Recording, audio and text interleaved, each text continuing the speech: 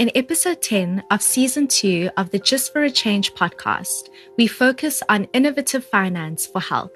More specifically, we hear from some inspiring women who are working in the investment for health space and the impact it's having in communities around the world.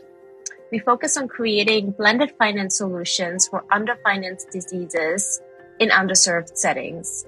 Our particular focus is on chronic diseases, or also called non-communicable diseases. And these are diseases like heart disease, lung disease, diabetes, chronic obstructive pulmonary disease, and mental health conditions.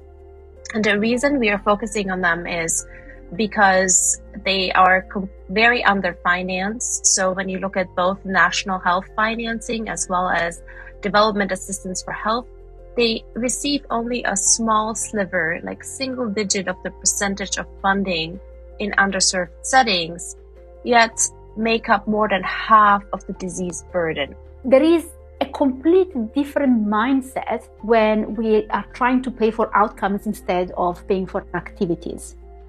And this is a trend that we are observing worldwide, the attention to the Sustainable Development Goal, the impact, measuring impact, being accountable for impact.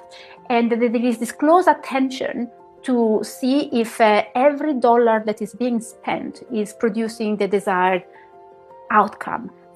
And in the South African and Southern African setting, we found, for example, the Discovery Initiative, which helped fund students' education so that they could practice medicine and other healthcare practices in rural areas.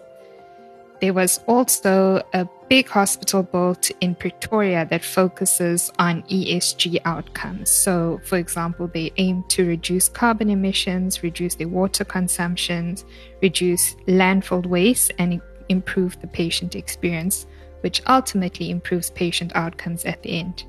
Click the subscribe button on our podcast profile to make sure you don't miss this episode.